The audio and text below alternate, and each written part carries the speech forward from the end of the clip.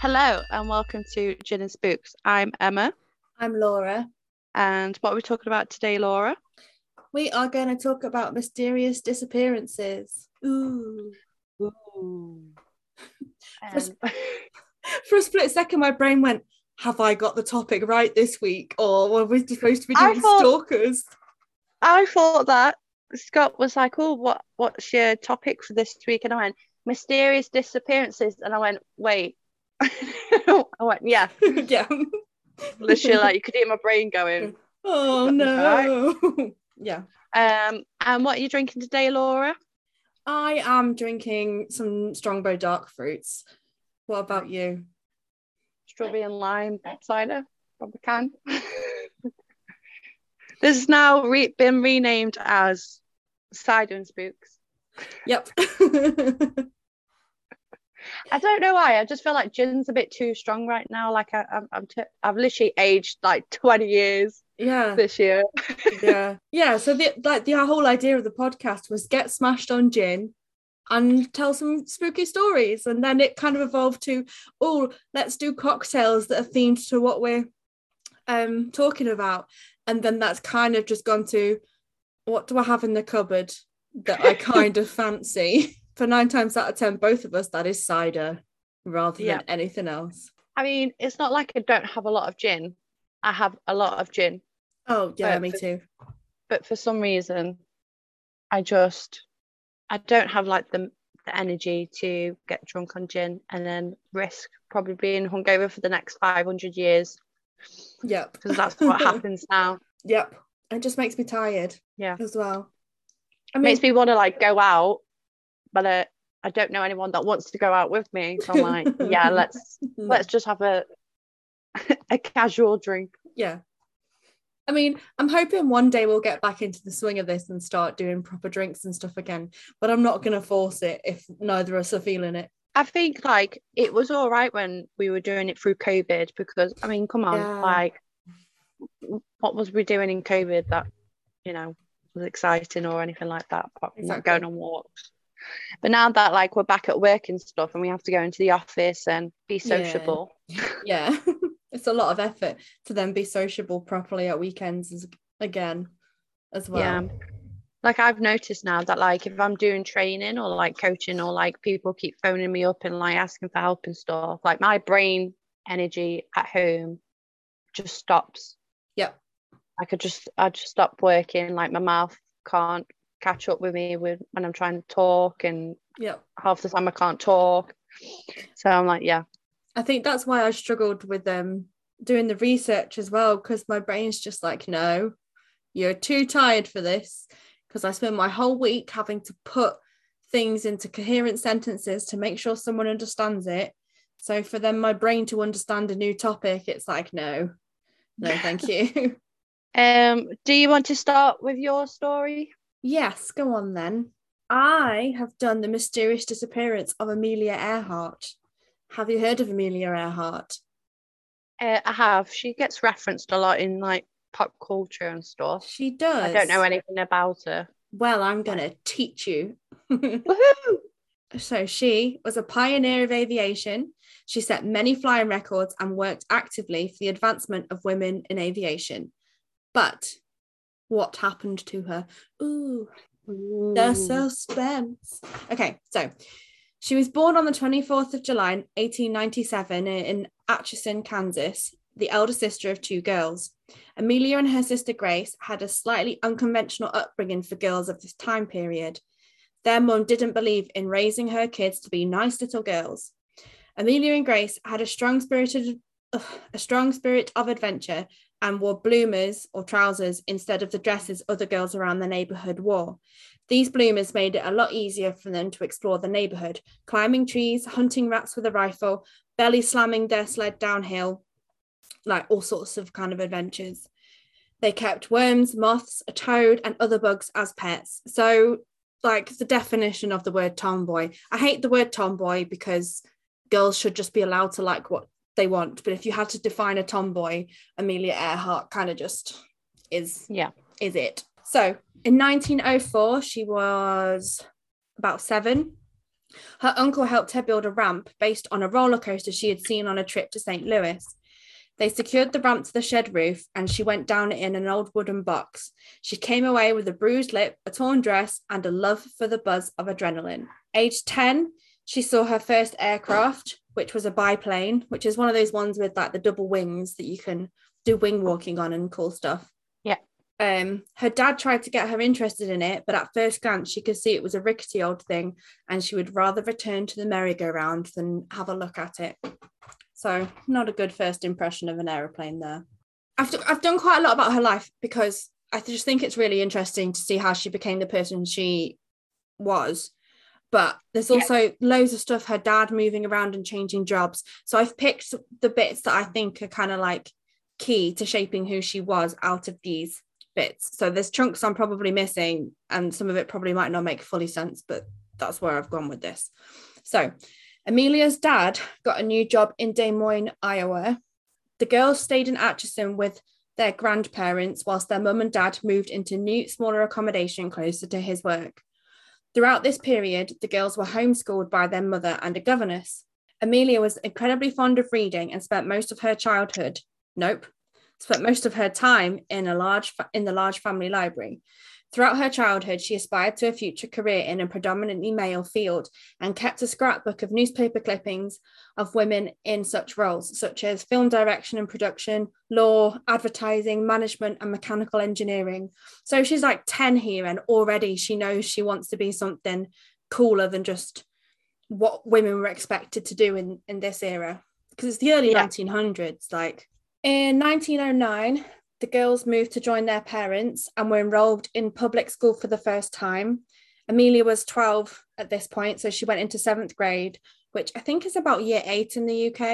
In 1914, her father was forced to retire due to his alcoholism. He tried to rehabilitate himself, but never got his job back. It was around this time that Amelia's grandma died, leaving Amelia heartbroken. Now, I think Amelia's grandma left a huge estate to her daughter and therefore granddaughters, but she kind of kept it locked away so that it didn't all get spent on Amelia's dad's drinking, because the grandma didn't want it to just be pissed away.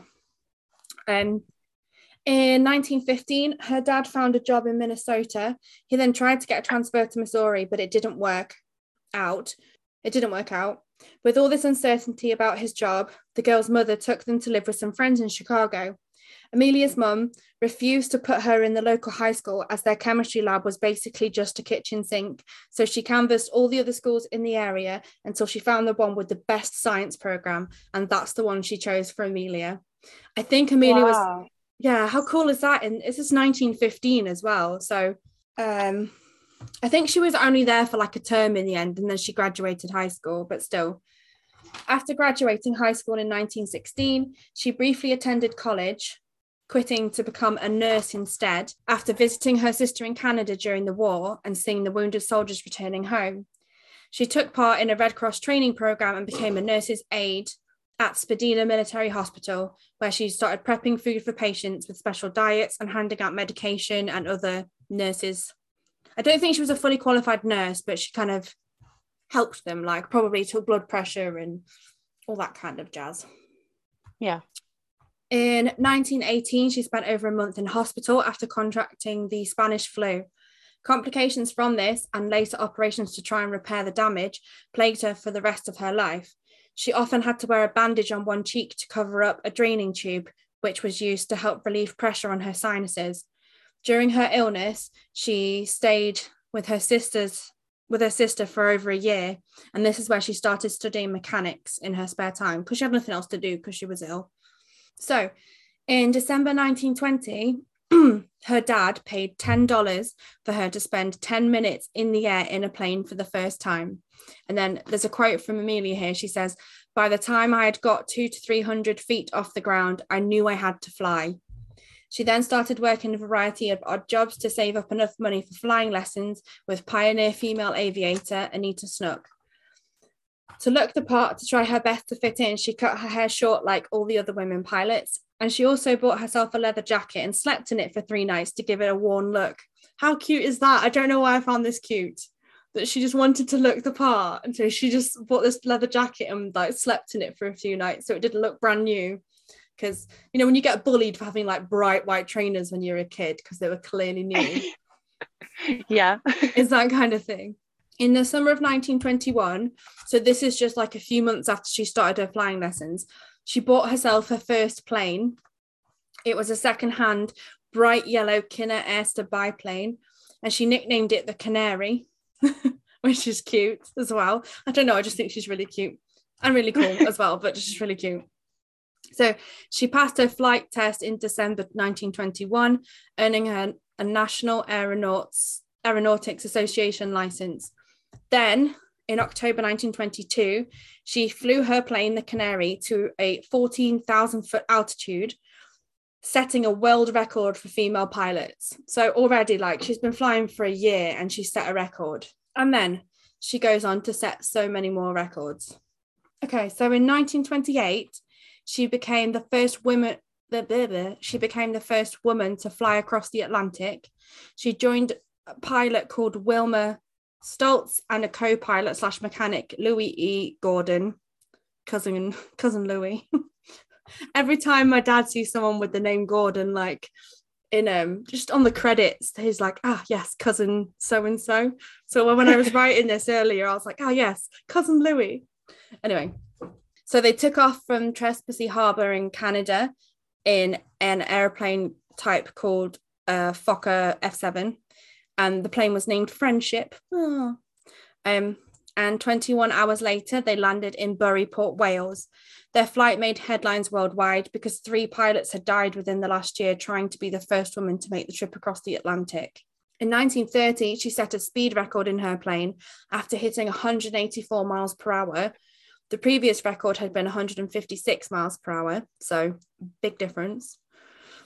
In 1931, she married publicist George Putnam, who she had gotten close to after his involvement in the planning of her Atlantic crossing with Gordon and Stoltz. She was, however, determined to keep her independence and referred to her marriage as a partnership with dual control. See? Yep. Yeah, she's boy. So cool. She's so ahead of her time. Like, this is 1930, and she's like, dude, this is an equal partnership here. So in 1932, she became the first woman and the second person ever to fly solo across the Atlantic. She left Harbour Grace in Canada on the 20th of May and then arrived a day later in Northern Ireland, landing in a cow field near Londonderry. For this, she received a Distinguished Flying Cross Medal, the first woman to ever receive one, and a gold medal from the National Geographic Society. Amelia said she felt the flight proved that men and women were equal in jobs requiring intelligence, coordination, speed, coolness, and willpower. Yep. Your boy. Also, in 1932, she became the first woman to make a solo non-stop flight across the USA. From 1931 to 1933, she was the president of a group called the 99ers. So this is an international organization for the advancement of female pilots. The organization still exists today and represents women flyers from 44 countries. And then in 1935, she became the first person to fly solo across the Pacific Ocean from Honolulu to Oakland, California. When she got cold during the 2,408-mile flight, she unpacked a thermos of hot chocolate. She said, "That was the most interesting cup of chocolate I've ever had, sitting up 8,000 feet over the middle of the Pacific Ocean, quite alone." Sounds nice and peaceful, to be honest. Yeah. So at this point, she was somewhat of a celebrity. And after being the first solo pilot to fly from Mexico City to Newark that same year, a large crowd overflowed the field and rushed her plane. She had to be rescued and transported to a car by policemen. But when she talks about this, she says that these policemen kind of got her out the plane and there was so many people around. And then one policeman had like her arms and one policeman had her legs, and they tried to take her to 2 different cars. So she was just kind of being like pulled in 2 different directions. So, you know, she's had a pretty illustrious career so far. But in 1937, which is coming up to her 40th birthday, she decided that she wanted to be the first woman to fly around the world. She said, "I have a feeling that there is just about one more good flight left in my system, and I hope this trip is it." On the 1st of June 1937, she left Miami in her twin-engine Lockheed Electra plane, accompanied by her navigator, Fred Noonan. Noonan, that name just makes me laugh. I don't know why. Noonan. Their plan was to fly a 29,000-mile journey around the world with stops for refueling. They successfully flew 22,000 miles of their 29,000-mile journey, making numerous stops in South America, Africa, the Indian subcontinent, and Southeast Asia, eventually stopping off in Lae, New Guinea, for refueling before setting off on their most challenging leg yet. So back then, maps were not as accurate as they are now, because it's the 1930s. And this leg of the trip involved flying 2,556 miles from Lae to Howland Island, which is an island in the Pacific that's about a mile long and half a mile wide. So like the tiniest little thing. And they've got to just fly over this huge expanse of ocean to this tiny little island to land for refueling. I mean, they're setting themselves up for a failure here, I feel. That's mad. Yeah. So the expected flight time was approximately 20 hours. To give them the best chance of making it, every unessential item was removed from the plane, which allowed about 276 miles worth of extra fuel. The US Coast Guard positioned a boat called Itasca just offshore from the island, and that was to be their radio contact. So as they got close, they could radio in. The US Coast Guard also positioned 2 more boats on the flight path with every light on board switched on to help with visibility and spotting the island. So I think the thought process there was as they're coming in, they'll see these boats glowing and know that they're close. On July the 2nd at 10 a.m., the pair took off. Despite ideal weather reports, they flew into overcast skies and intermittent rain showers. This made Noonan's favoured method of tracking, which was celestial navigation, difficult. Side note, how do you do celestial navigation during the daytime? Because celestial navigation is when you follow the stars to know which way you're going, which blows my mind anyway that people can do that. But how do you do it in the day? I guess you would have to use the sun, wouldn't you? So the moon's always going to be visible. That's a good point, actually. Especially probably at that height. Yeah. So you would have to do. So basically, you would have to do the direction of where the sun is to be able to navigate where you're going, because that's obviously what people used to do before they had time, but that only kind of and stuff. Yeah, but then they'd have to know roughly what time of day it was to know whether it was coming up or going down. But I guess you could tell if you were watching it whether it's going up or down. But they're at this point though, it's really, really overcast, so they've kind of gone lower, so they're not up above the clouds, they're kind of below the clouds, they can't really see anything. Yeah. I think with telling the time and stuff, they would have been able to use the sun, because that's how the people used to be able to do that anyway. And the moon's always visible as well. Yeah. Anyway. So they've been flying for ages, because obviously it's like a 20-hour flight. But as dawn neared, Amelia called the Itasca, reporting cloudy weather, cloudy. In later transmissions, she asked the ship to take bearings on her. The ship sent her a steady stream of transmissions, but she could not hear them. Her radio transmissions, irregular through most of the flight, were faint or interrupted with static. At 7:42 a.m., the Itasca picked up the message, "We must be on you, but we cannot see you. Fuel is running low. Being unable to reach you by radio. We are flying at 1,000 feet." The ship tried to reply, but the plane seemed not to hear. At 8:45 a.m., Amelia reported, "We are running north and south."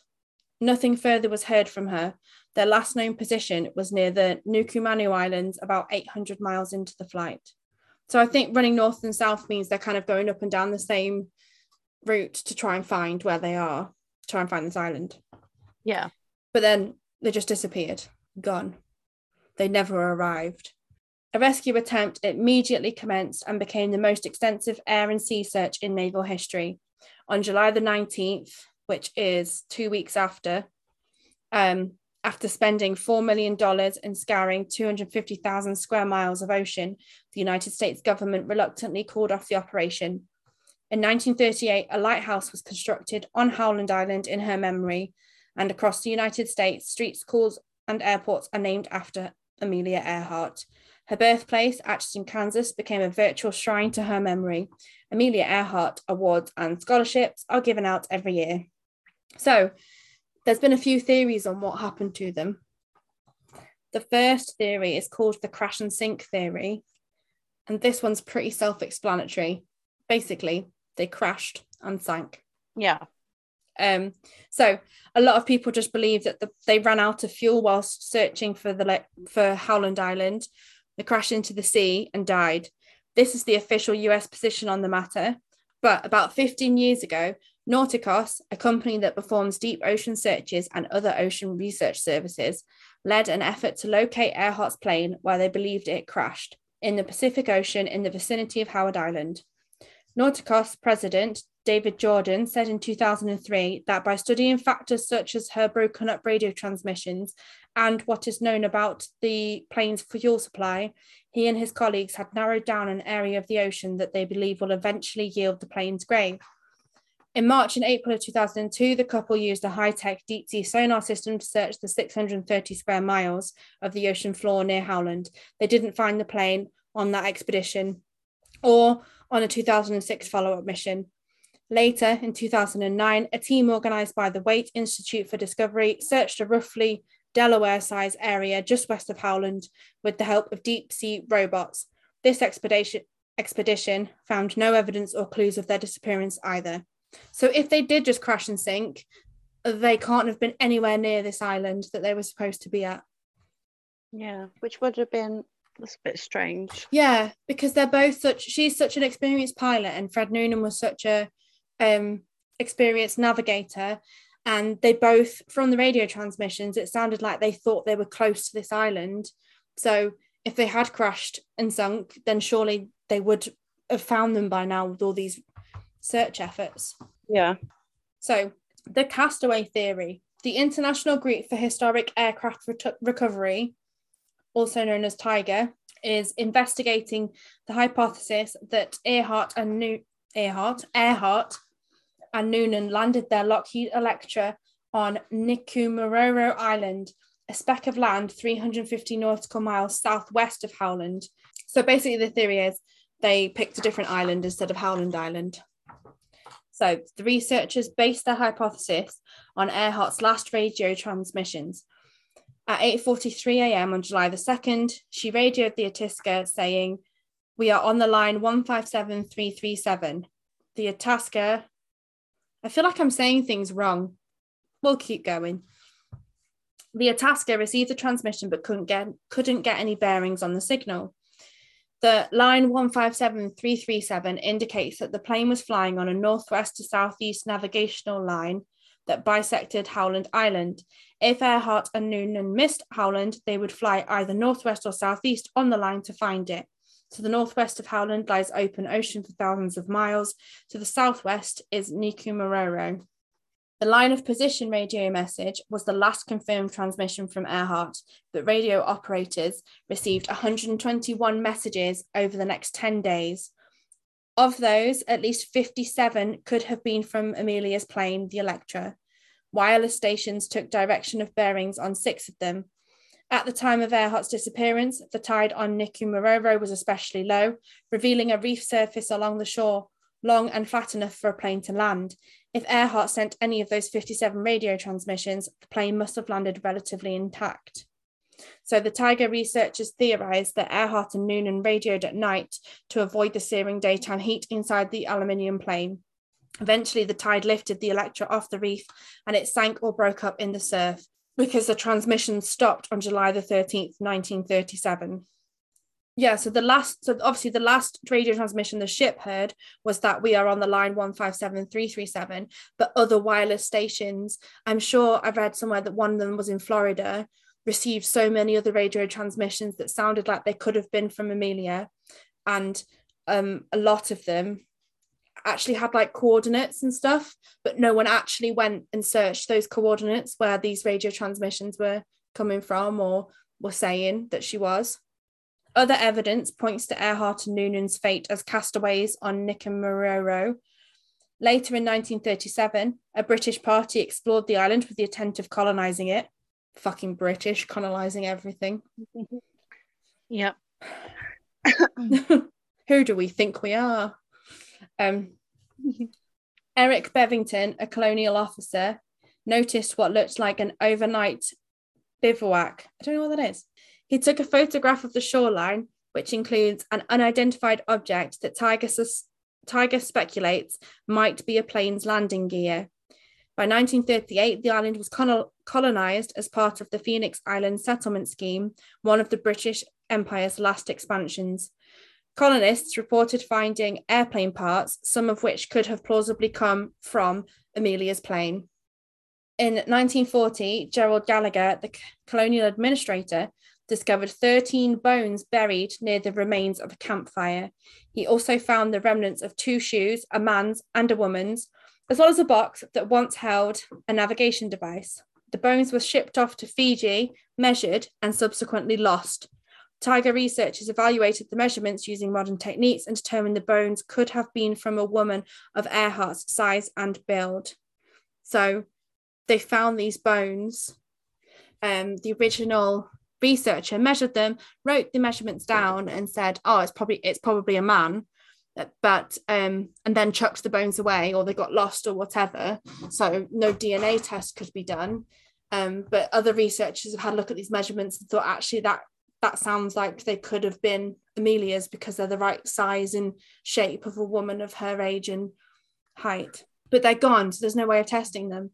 So this company, Tiger, has launched 12 expeditions to Nikumaroro since 1989.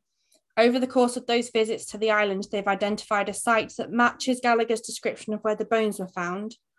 At this site, there's evidence of several campfires, as well as the remains of birds, fish, turtles, and clams, indicating that someone ate there. Based on the way the clams were opened and the fish consumed, that someone was probably not a Pacific Islander. Several 1930s era glass bottles have also been discovered at the site. One of them may even have contained freckle cream, a cosmetic Earhart was likely to have used.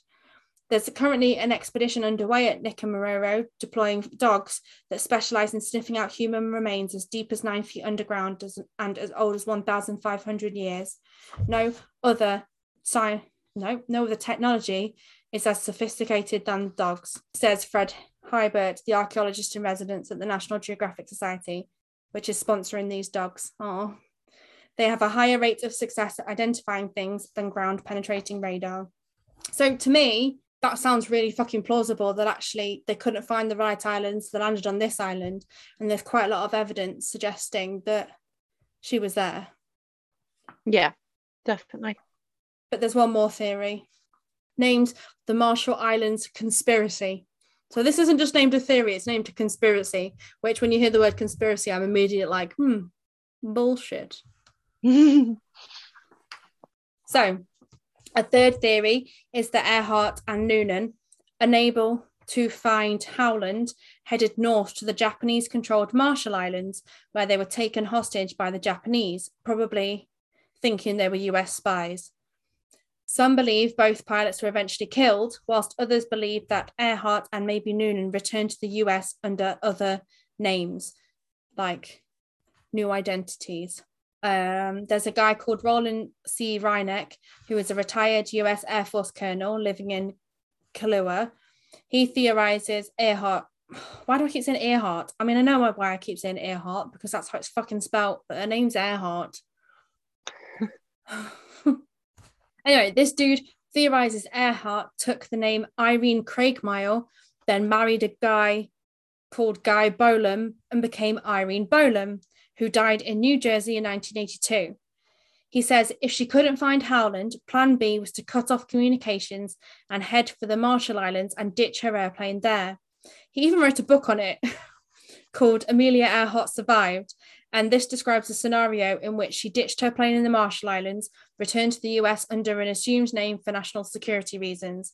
According to Reineck, the scheme would have allowed the US government to rescue her in the Marshall Islands and at the same time perform pre-war reconnaissance on the Japanese. He says, however, the plan went bad, as a lot of plans do. Earhart radioed that she was headed north, the message was intercepted, and the Japanese took her hostage, he claims. But the problem is, like, the person he says is actually Amelia Earhart now is a woman called Irene Bolam, and she's like a real person. So Irene was a banker in New York during the 1940s. She'd completely denied being Amelia, filed a lawsuit requesting 1.5 million in damages, and submitted a lengthy written statement in which she rebutted the claims. Subsequently, her personal life history was thoroughly documented by researchers, eliminating any possibility that she was Amelia Earhart. A professional criminal forensic expert hired by National Geographic has studied photographs of both women and cited there's many measurable facial differences between Earhart and Bolam, so it can't be her. However much people want to believe that she's alive and a new name, if she is, it's not Irene. In recent years, a guy called Dick Spink, he's picked up the same. He's picked up Ryanek's conspiracy theory and run with it, basically, collecting oral histories from the Marshall Islands. He says that he's found proof that Earhart and Noonan landed on a tiny island named Millie. The world needs to know this, he said in a 2015 interview. I heard a consistent story from too many people in the Marshall Islands to dismiss it.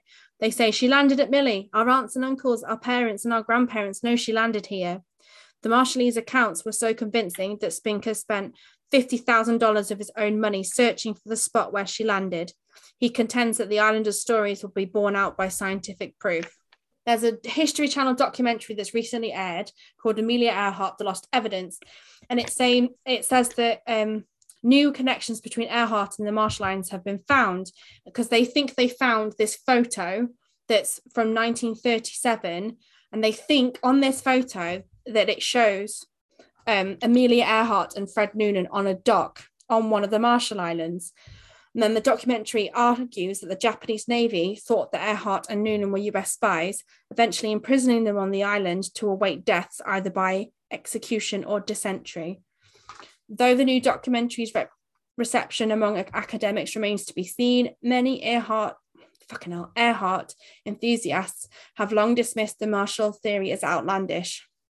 A guy called Elgin Long, a retired pilot who spent decades researching her disappearance, believes that in the splash and sank theory, the plane would have had to float a long way to reach the Marshall Islands. For him, the answer to the mystery rests 17,000 feet under the ocean. Fred Patterson, a World Airways pilot for 25 years, who also owned two of the same type of plane as Earhart, shares Long's opinion. There's just no way she made it to the Marshall Islands, he said in 2015. I've done some long-range flying in that airplane myself, and I know exactly what it burns per hour. Patterson, Long, and many others in their camp argue that radio transmissions place Earhart near her intended destination of Howland Island when she uttered "gas is running low."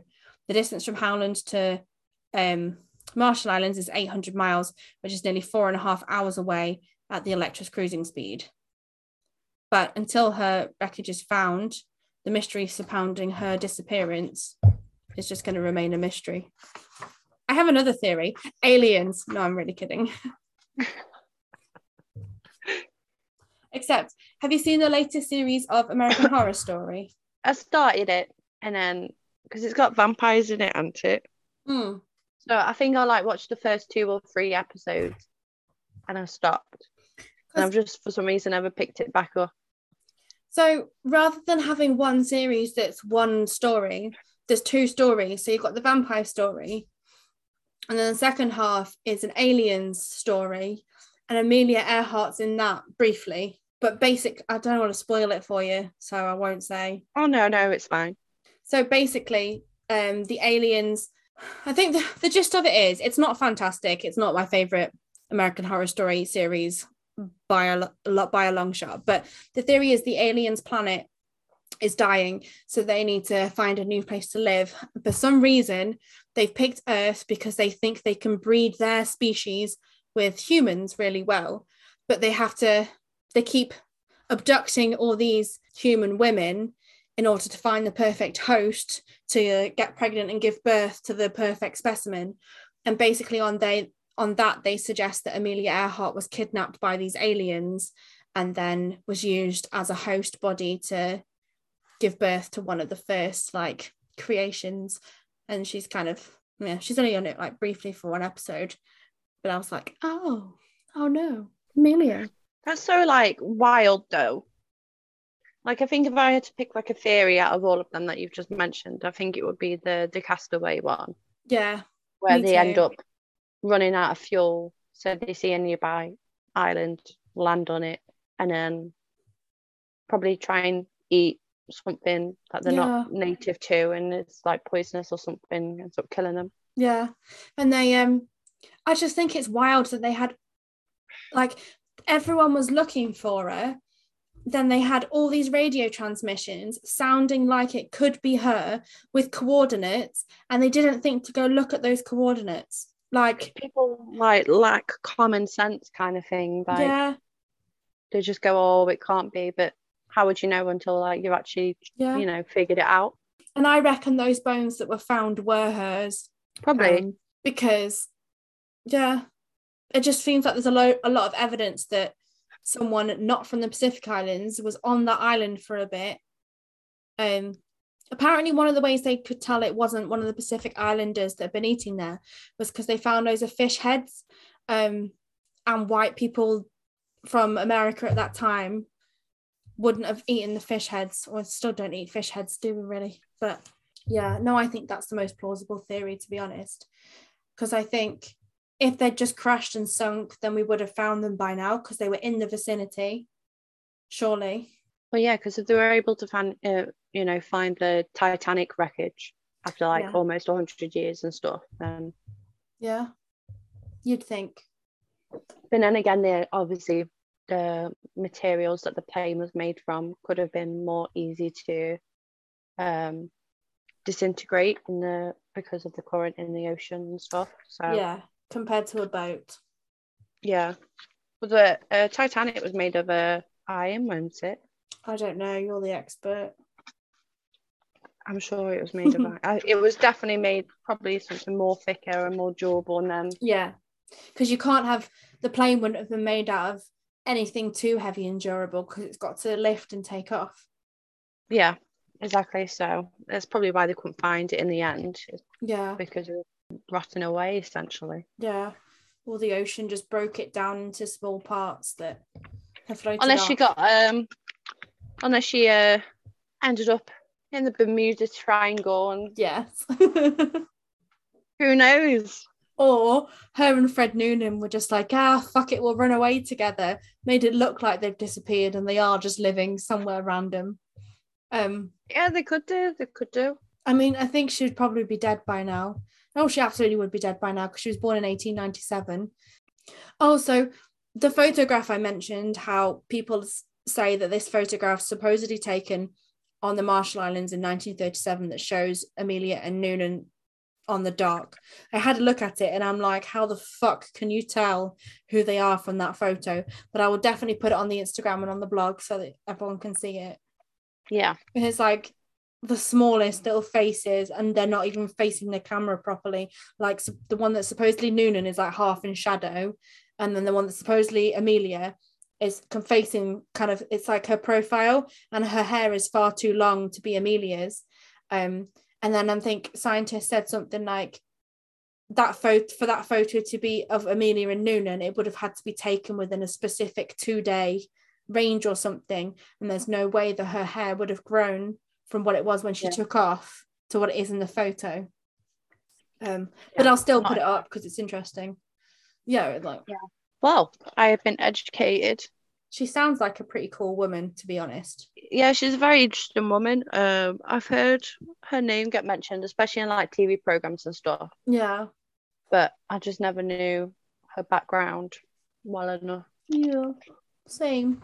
Okay, so the one I'm doing today was actually meant to be for a Christmas episode. So it was going to be like a true crime Christmas because it happened on Christmas Eve. Yeah.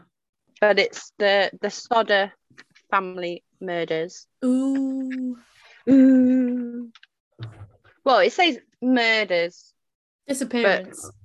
Yeah, towards the ending of it is still like kind of open because of reasons which I will go into detail. I'm excited for this. So On Christmas Eve, December the 24th, 1945, a fire destroyed the Sodder home in Fayetteville, West Virginia. At the time, it was occupied by George Sodder, his wife Jenny, and 9 of their 10 children. That's a lot of Jesus children. Christ. It's like a little tribe. But this just after World War II? What year did you say it was? 1945. Yeah, September 1945. Okay, so literally just after. So yeah, people did start seeing like a rise in like births and like people having like loads of kids and stuff. Yeah. Because of like obviously quite a lot of them died in the wars. Yeah. But anyway, so during the fire, George, Jenny, and 4 of their 9 children escaped. The bodies of the other 5 children have never been found. The Sodders believed for the rest of their lives. I'll start that one again. The Sodders believed for the rest of their lives that the 5 missing children survived. Like, yeah, sure. Okay. Yeah. The Sodders never rebuilt the house, instead converting the site into a memorial garden to their lost children. In the 1980s, as they came to doubt that the children had perished, the family put up a billboard at the site along State Route 16 with pictures of the 5, offering a reward for information that would bring closure to the case. It remained up until shortly after Jenny Sodder's death in 1989. In support of their belief that the children survived, the Sodders have pointed to a number of unusual circumstances before and during the fire. George disputed the fire department's finding that the blaze was electrical in origin, noting that he had recently had the house rewired and inspected. He and his wife suspected arson, leading to theories that the children had been taken by the Sicilian mafia, perhaps in retaliation for George's outspoken criticism of Benito Mussolini and the fascist government of his native Italy. Why have I just struggled with the word Italy? I don't know. Yeah, you made it through Mussolini and fascist, but not Italy. But my brain just went. Where? Where am I? So state and federal efforts to investigate the case further in the early 1950s yielded no new information. The family did, however, later receive what may have been a picture of one of the boys as an adult during the 1960s. The last surviving sister, along with their Sodder grandchildren, continued to publicise the case in the 21st century in the media and online. The Sodders celebrated on Christmas Eve 1945. Marion, the oldest daughter, had been working at a dime store in downtown, and she surprised 3 of her younger sisters, Martha, Jenny, and Betty, with new toys she had brought for them as gifts. The younger children were so excited that they asked their mother if they could stay up past their bedtime.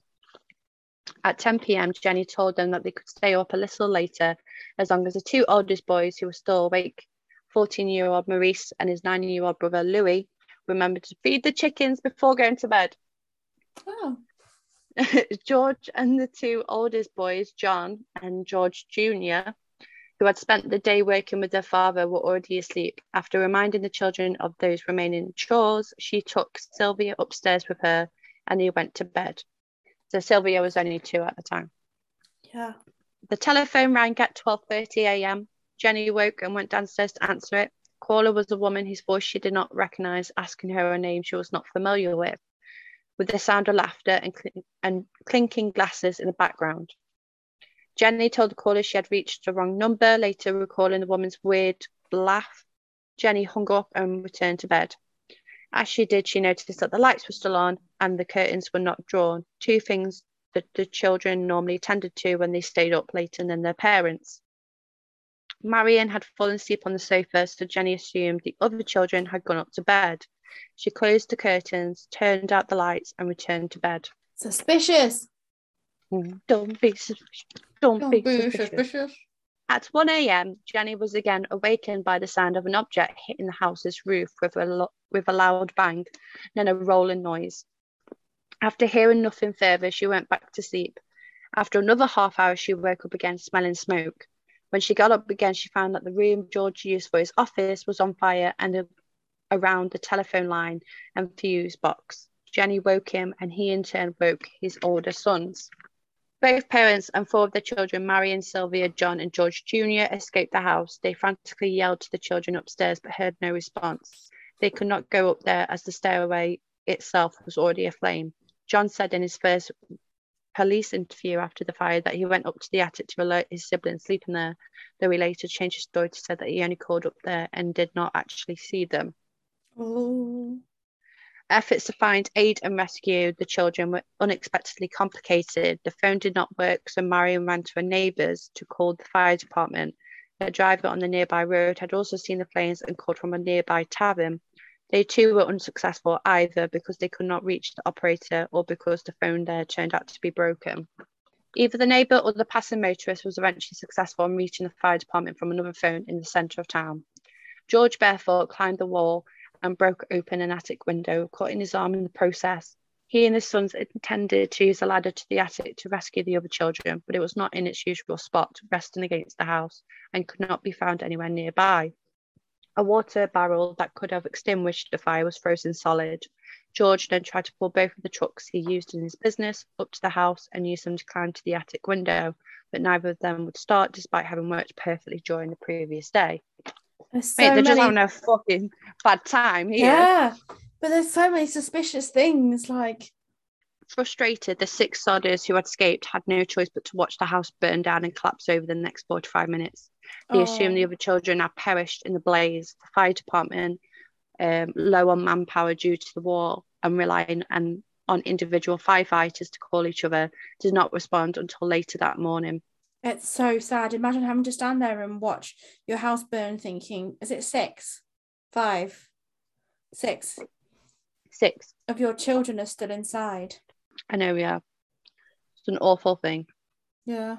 Chief Morris said the next day that the already slow response was further hampered by his inability to drive the fire truck, requiring that he wait until someone who could drive was available.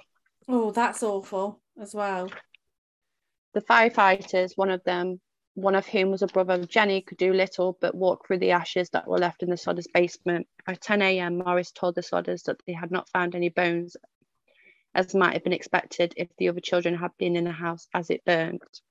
According to another account, they did find a few bone fragments and internal organs, but chose not to tell the family. It has also been noted by modern fire professionals that their search was cursory at best. Nevertheless, Morris believed that the 5 children unaccounted for had died in a fire, suggesting it had been hot enough to burn their bodies completely.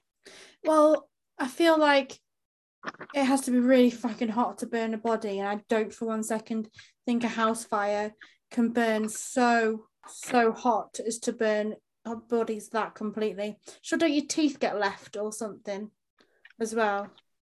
So, the aftermath of the fire. No, it's fine. Morris told George to leave the site undisturbed so that the State Fire Marshal's office could conduct a more thorough investigation. However, after 4 days, George and his wife could not bear the site anymore, so he bulldozed 5 feet of dirt over the site, with the intention of converting it to a memorial garden for the lost children. The local coroner actioned an inquest the next day, which held that the fire was an accident caused by faulty wiring.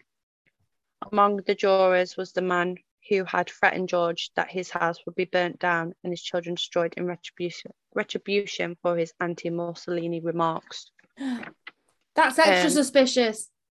God, you scared the shit out of me. Sorry. Just scared. I was like, what? I don't know why, but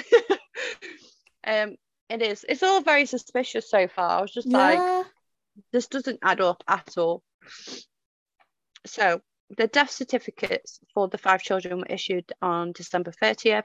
The local newspaper contradicted itself, stating that all the bodies had been found, but then later in the same story reporting that only part of one body was recovered.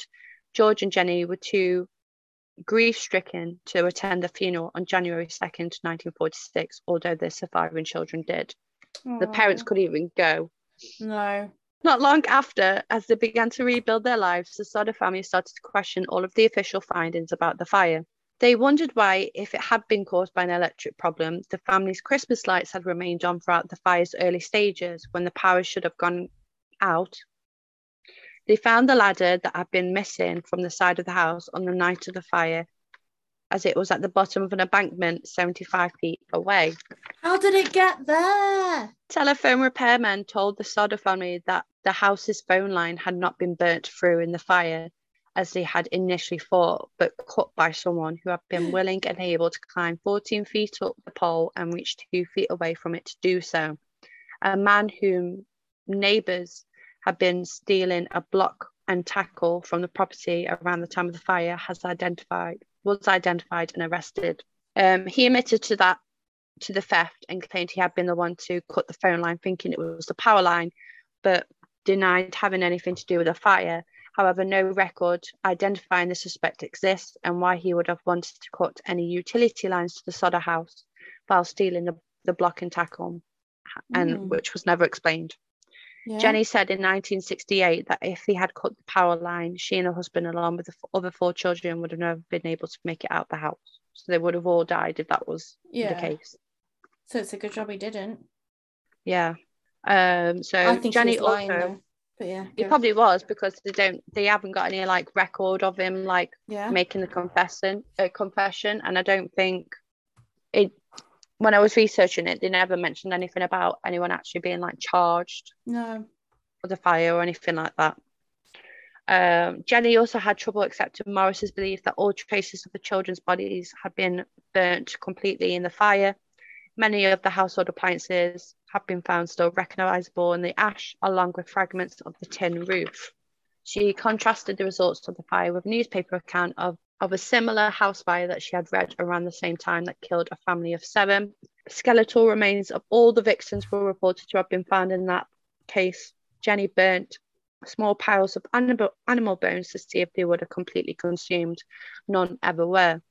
An employee of a local crematorium she contacted told her that human bones remain even after bodies are burnt at 2000 Fahrenheit for 2 hours for longer and hotter than the house fire could have been. Yeah. Because it says that like even when we get burnt, like when we like, you know, we're getting cremated, like some bone fragments are still there. So the Sodders' truck failure to start was also considered. George believed they had been tampered with, perhaps by the same man who stole the block and tackle and cut the phone line. However, one of George's son-in-law told the Charleston Gazette Mail in 2013 that he had come to believe that Sodder and his sons, in their haste to start the trucks, flooded the engines. Some accounts have suggested a wrong number phone call to the Sodder house might also somehow been connected to the fire. However, investigators located the woman who made the call and she confirmed it was just a wrong number. Bullshit. Still, all of it. I feel like I fucking whizzed through that. I thought I had more information, but yeah, that's pretty much it. It's just a very suspicious case that was just never resolved, and they lost like 5 of the children. Yeah. But, well, they did lose 5 of the children, but they never found the bodies in the fire, so... Yeah, I think if I was them, you would absolutely think your kids were still alive somewhere. They've just disappeared without a trace. I absolutely think the Sicilian mafia had something to do with it, because it's a bit suspicious that guy threatened... The dad's name's George, isn't it? Yeah, I think it's a bit suspicious that guy would threaten George and say exactly what happened before it happened. Oh, then just knocked your microphone over. Then for the ladder to not be there, the trucks to not start, the phone line to be cut, it's just all too suspicious. Yeah, and like for them to turn around and go, oh, we found some bone fragments, but they never identified what the bone fragments were, and then they decided not to tell the family about it. That's suspicious too, somehow. Yeah, but then you have to think if like the mafia were involved, and obviously you've got like police officers, you've got like other authority, like the fire. I also think maybe the fire brigade were involved with the mafia because it took them so long to get there. Yeah, so they probably got paid off. Yeah. Just to turn up late and just let them burn basically, or they must have, because it's like what they said, like all the Christmas lights were still on. Like even Jenny went downstairs and saw that the lights were still on. And this was like what, an hour or so just before the fire Yeah. started.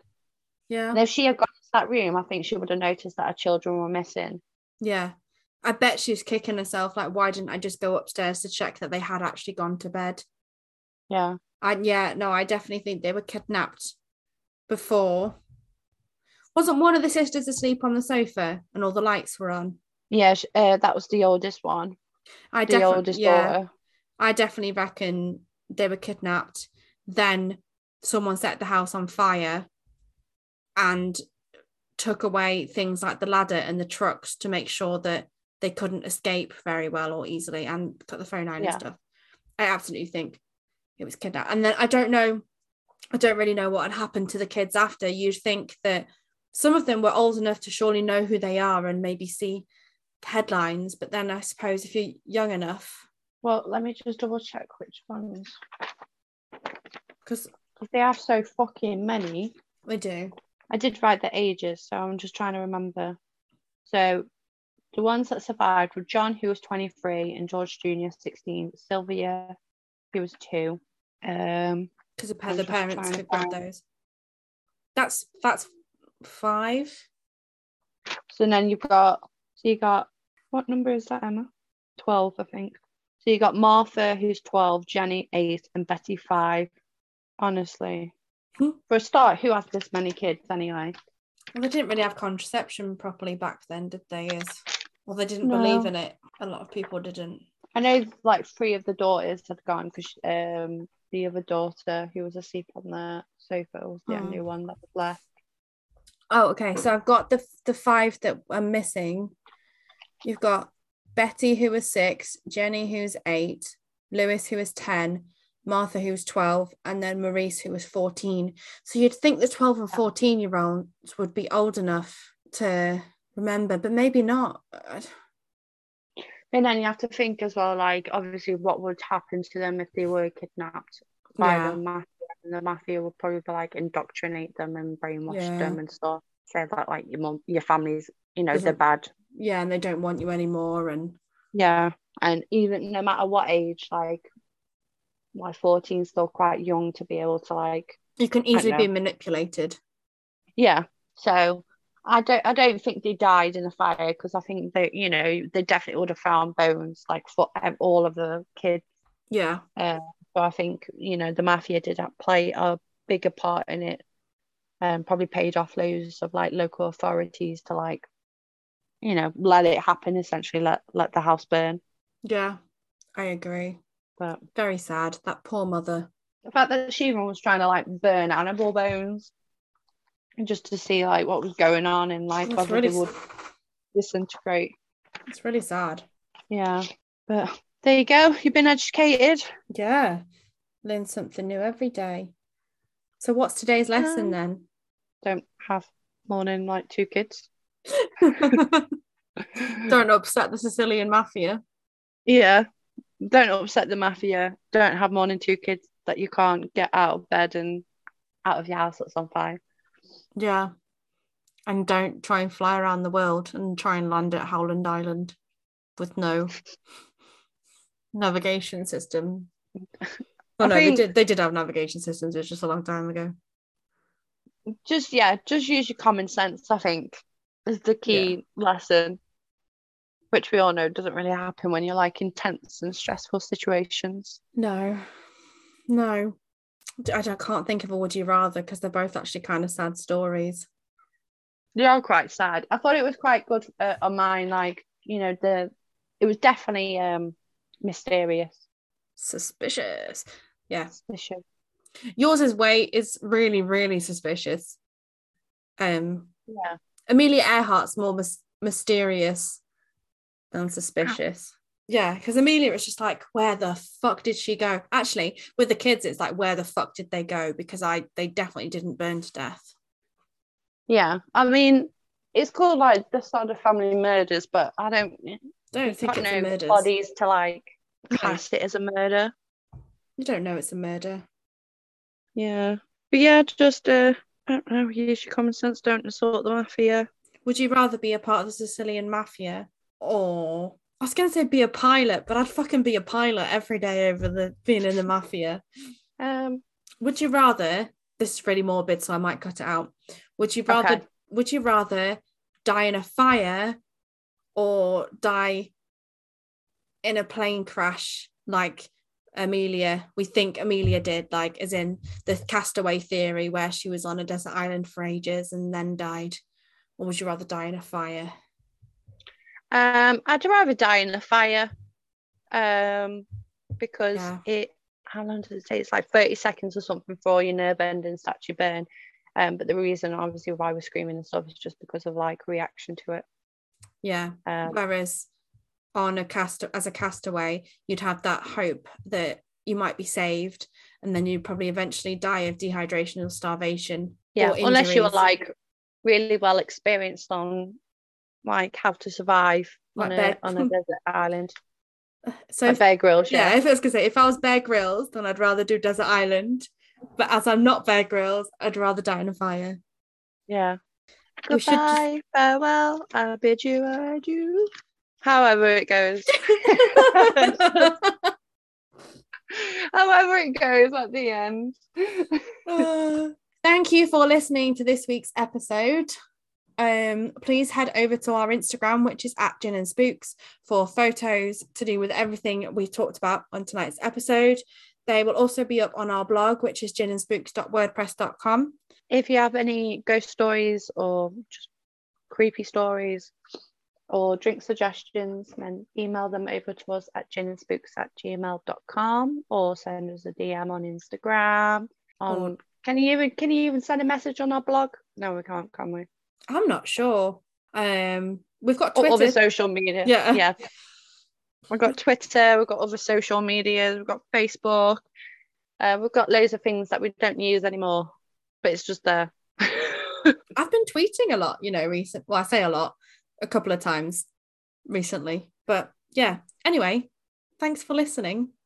Bye. Bye.